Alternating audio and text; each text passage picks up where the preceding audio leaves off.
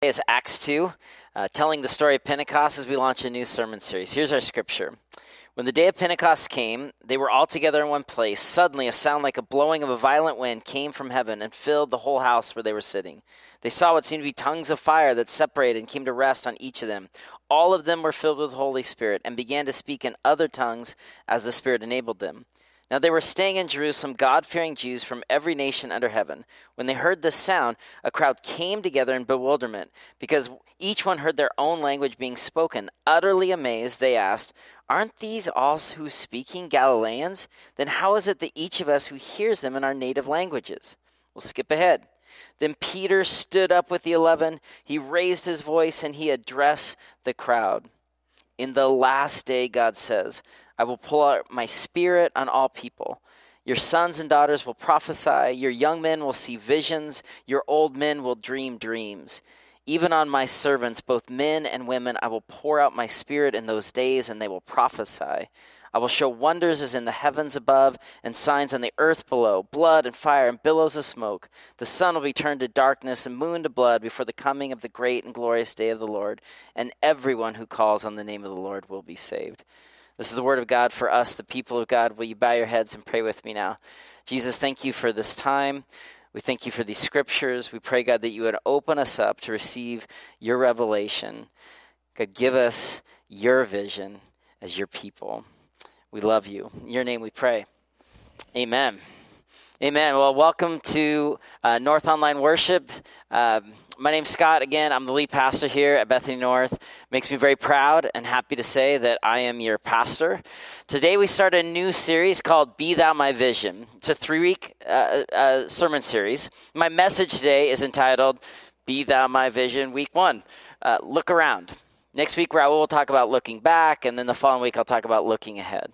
And as we're kind of welcomed into this Be Thou My Vision series, it's a 3-week series aiming to center us on this strange season, on the promises of God, when we're looking for direction on the future for our lives and relationships and our pursuits and our passions.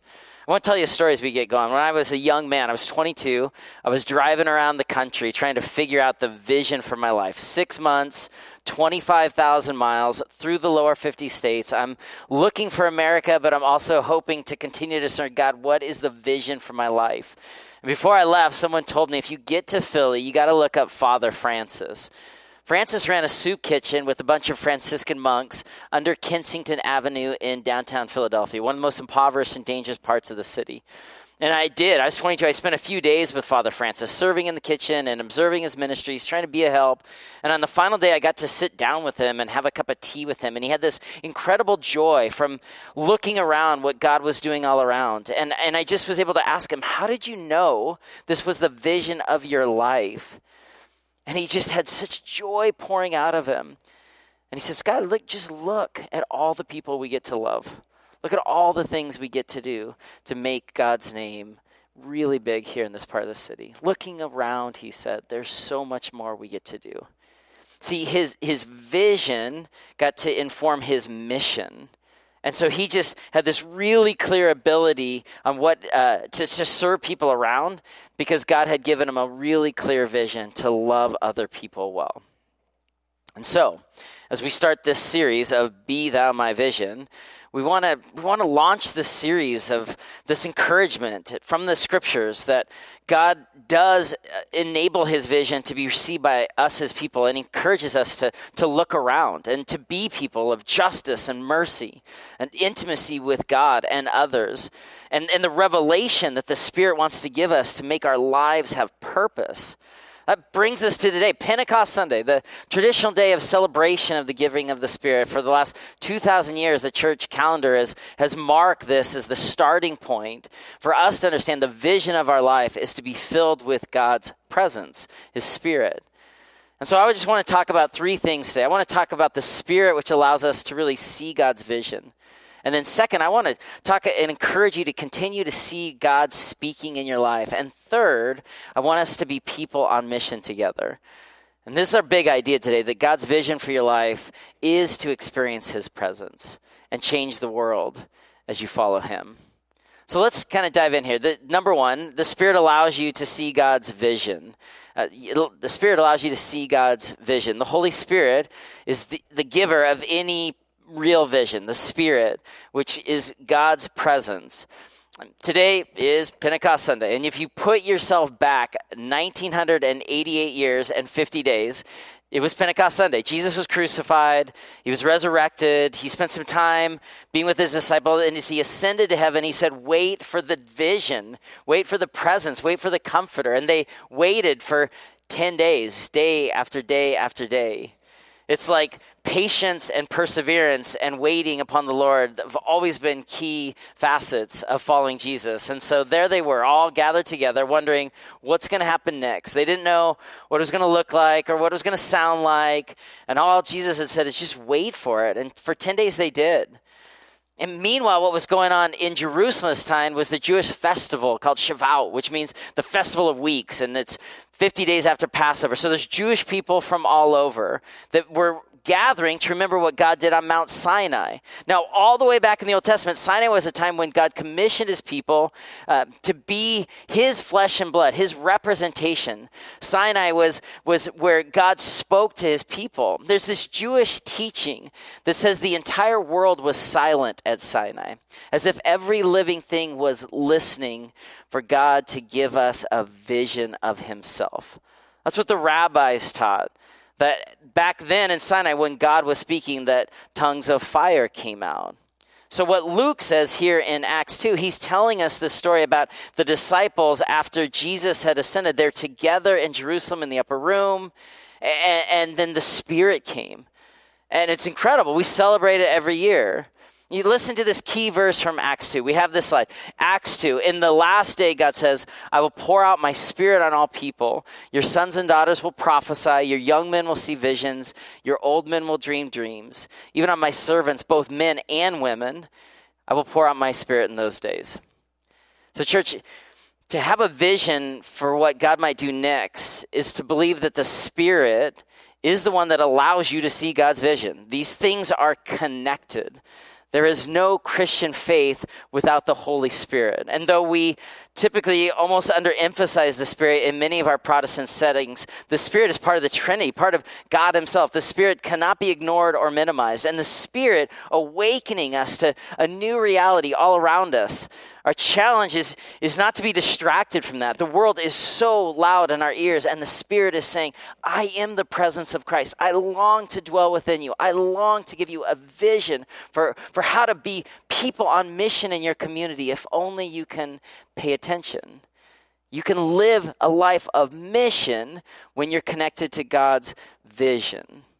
But like many of us, like I struggle with distractions too, for that clamoring, for the immediacy of my stress or anxiety or my fears. And so this series, for just a couple weeks, we're going to go deep in what does it mean to have a Christian vision?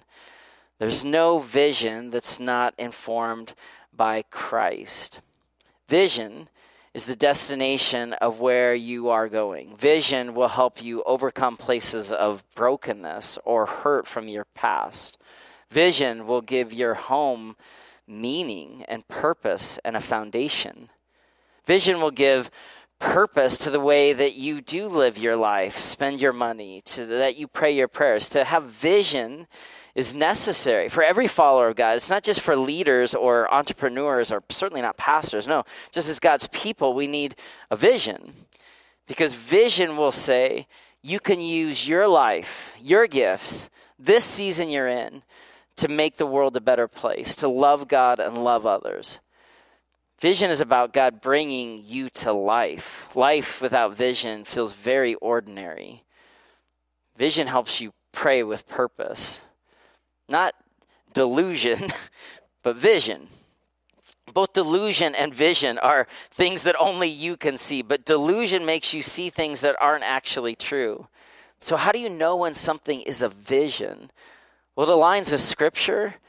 It's been validated by mentors and respected Christian friends. It's been prayed over. It's focused on Jesus and his teachings. And the Spirit of God has brought it to life in you. And so, church, I'll just ask you, like, as we come out of COVID, like, what's the vision for your future?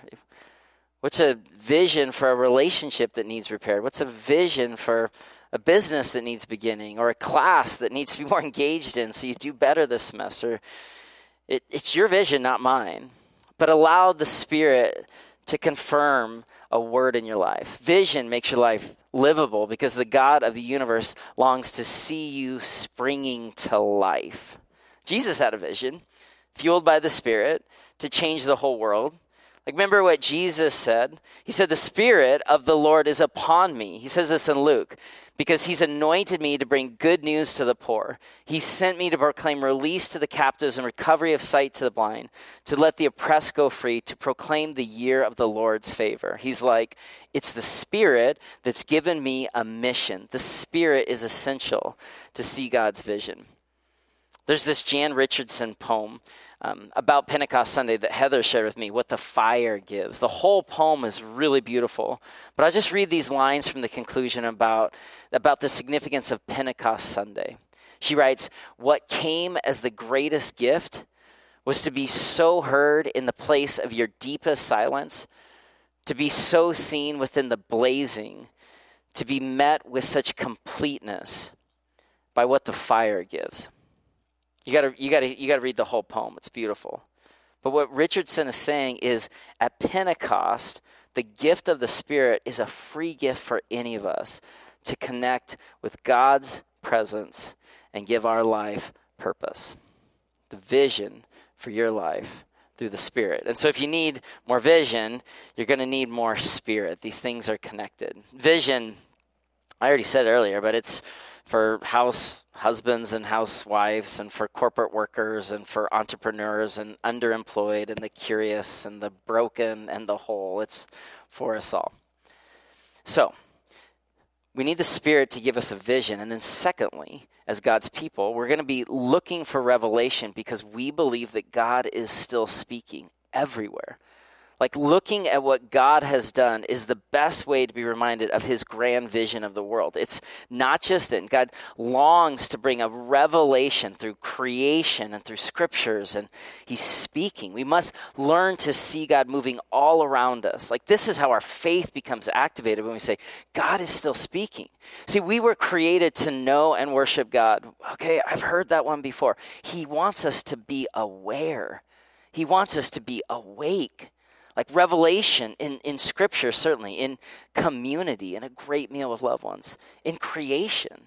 Like, if we want to be connected for God's vision in our life, we've got to look around and see where God is speaking all around us. God's revelation is way bigger than a church service or a sermon. No, God is revealing himself constantly to his people. Because if you think about it, to begin with, God didn't start by planting churches. He revealed himself in nature. God spoke from stars and bushes and donkeys and still small voices. It's like God saying, look around. Listen to this incredible text from Psalm 104. Psalm 104, the psalmist writes, praise the Lord, my soul. Lord, my God, you're very great. You're clothed with splendor and majesty. How many are your works, Lord? In wisdom you made them all. When you send your Spirit, they are created, and you renew the face of the ground. May the glory of the Lord endure forever. May the Lord rejoice in his works. He who looks at the earth and it trembles, who touches the mountains and they smoke. I will sing to the Lord all my life. I will sing praises to my God as long as I live. We've got to continue to be awake and aware. And I long for us as a church to be looking for revelation all around, hearing God speaking in order to fulfill God's purpose and God's vision. I've got this painting that hangs in my office. It's of Saint Francis of Assisi. It was a gift from Heather on my 30th birthday from this little Italian artist that is actually from Assisi, who we met on our honeymoon. And in the painting, and I think we have the image here, you see Francis and he's praying, and the sun is coming up and the birds are out, and it's like this beautiful picture to be awake, to keep looking, because God is speaking everywhere. We've got to pay attention. I don't have a lot hanging on my walls right now, but that painting is, and it teaches me every day, don't stop looking for where God wants to reveal himself. And finally, the third point, being Christian means being people sent on mission. Friends, life is too short to live a boring life. And so being reminded of God's grand vision will allow us to humbly serve and support others and to live these really big stories, being people on mission. Because vision and mission are intermeshed through the life of Christ. Christ often revealed great truths to people on the margins. It's like he saved his biggest teachings for people that didn't fit into common places. I mean, and how often do we hear this in our own Christian stories? Like someone's like, oh, I went off to serve, and then I experienced God in powerful ways. This happens all the time. We experience vision when we step out and serve others. It is impossible to separate God's vision from mission because being on mission is what it means to be Christian. Our lives should bless the world. Considered a core theology from Micah 6:8. Like, we have this text up for you. We've taught it over and over and over again. Micah 6:8. He has shown you, O mortal, what is good. And what does the Lord require of you? To act justly and to love mercy and to walk humbly with your God. And so, like, even as we wrap up this time of the common compassion in order to bless this ministry to unhoused people in the city, like, may we be committed to justice and mercy and humility with open eyes, enabling us to see both of God's glory and beauty and to live these abundant lives where we're being sent on mission, not just across the world, but into our own neighborhood, into our own job, like that we would be a blessing.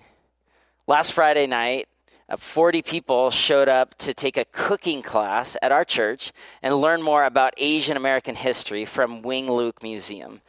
It was sponsored by Norse Ministry of Racial Justice and Reconciliation Leaders, and I'm super grateful they put it on. It was this incredible event, cooking and learning solidarity and showing anyone involved this church loves God and loves others in solidarity and learning and in a posture of relationship and humility, that we're willing just to see where Asian American discrimination has happened in our city and say it shouldn't be that way, and to make good food. And all of it happened on Zoom, but it was beautiful. And after the event, a friend of mine texted me, and this is something he hadn't said to me before. He said, I'm so proud to be part of this church. So where do we go from here? Be thou my vision. What does that mean in plain language? Jesus, be the vision of our lives. Like, activate us, bring us to life. That Acts 2:17, that young men and women would see visions and old men and women would dream dreams. That we would hunger to live a life of purpose and meaning by looking around for what God is still saying. To be present to our lives, not to miss it. And that's what we're hungry for, that as a church, that we're people being sent on mission because of God's vision, that we are connected because what the Spirit is doing in our lives. Like, we're not just Christians from way back. Like, we're encountering the Spirit. We're seeking revelation. We're being sent on mission, that our lives would have this grand vision. I think for many people, vision kind of is a COVID casualty, right? Because it's like, vision, man, I hope to get groceries at Costco without getting sick. But we're in a new time and place as we're coming out of the last year. What does God want to say to you, church? Where does he want to bring you to life? What vision does he want to birth in you? And as we call the band back up and get ready for our response song, I want to tell you just a final story. This is a story about our senior associate pastor, Raul. And Raul not only plays bass, but he's a friend. And also sometimes he asks me really hard questions. And then the other day he's like, Scott, I feel like you haven't been talking enough about what your vision is. Like, you just, led this meeting and it all was fine and the numbers and the words and the this and the that. But like, what's your vision, Scott? And it shook me a little bit and it had me reflect a little bit. Well, okay, the vision that God spoke over my life was help make the church matter again. This church, which turned a strip club into a coffee shop, is now dreaming about what's next, that we would make church fun again. And Raul just spoke this really challenging and encouraging word to me of hey, wake up the vision in your life. It's very helpful, actually. As we get ready to sing this final song, I want to just remind you, church, that God has a very big vision for your life. Not to necessarily do something way out in the future, but to bring his Spirit to life within you. And so we're going to sing this song, Be Thou My Vision, a song the church has sang for hundreds of years, which is actually a perfect place to start vision, because it's saying that real vision is just what Christ wants to do in our life, that we don't have to go out and do all these crazy, amazing things. The vision of our life is centered on who God says we are, being full of his Spirit, being aware and awake because God is still speaking, and then being sent on a mission. But I don't want you thinking 40 years from today. I want you to be thinking about the child in your house that needs some extra support this afternoon. I want you to be thinking about the aging neighbor that needs a meal or just a wave, they're very lonely from the last week. I want you to be thinking about the job, not the next job that you might get, what God is doing in your life right now, that you would go to work tomorrow with purpose. I want us to be people of mission into our actual lives, looking around. So I want you to sing this song. One of the things I love about my friend Nathan is when he sings this song, he sings it like he believes it. And I know that worship is hard in a time of COVID, but may we as a church, as we sing this response song, may these words, Be Thou My Vision, may they be our words for this time and place. Would you pray with me now? Lord Jesus, thank you for this word. Thank you for your encouragement, that you are the vision of our life. You long to give us your Spirit, that you want us to be aware and you want us to be sent onto a mission field of our actual lives, to be filled with purpose and meaning. God, may your Spirit wake your church up. May you draw people together. May you minister to the lonely and the hurting and the discouraged and the shame-filled, God. May your Spirit fall in new and powerful ways. We love you, Lord. In your name we pray. Amen.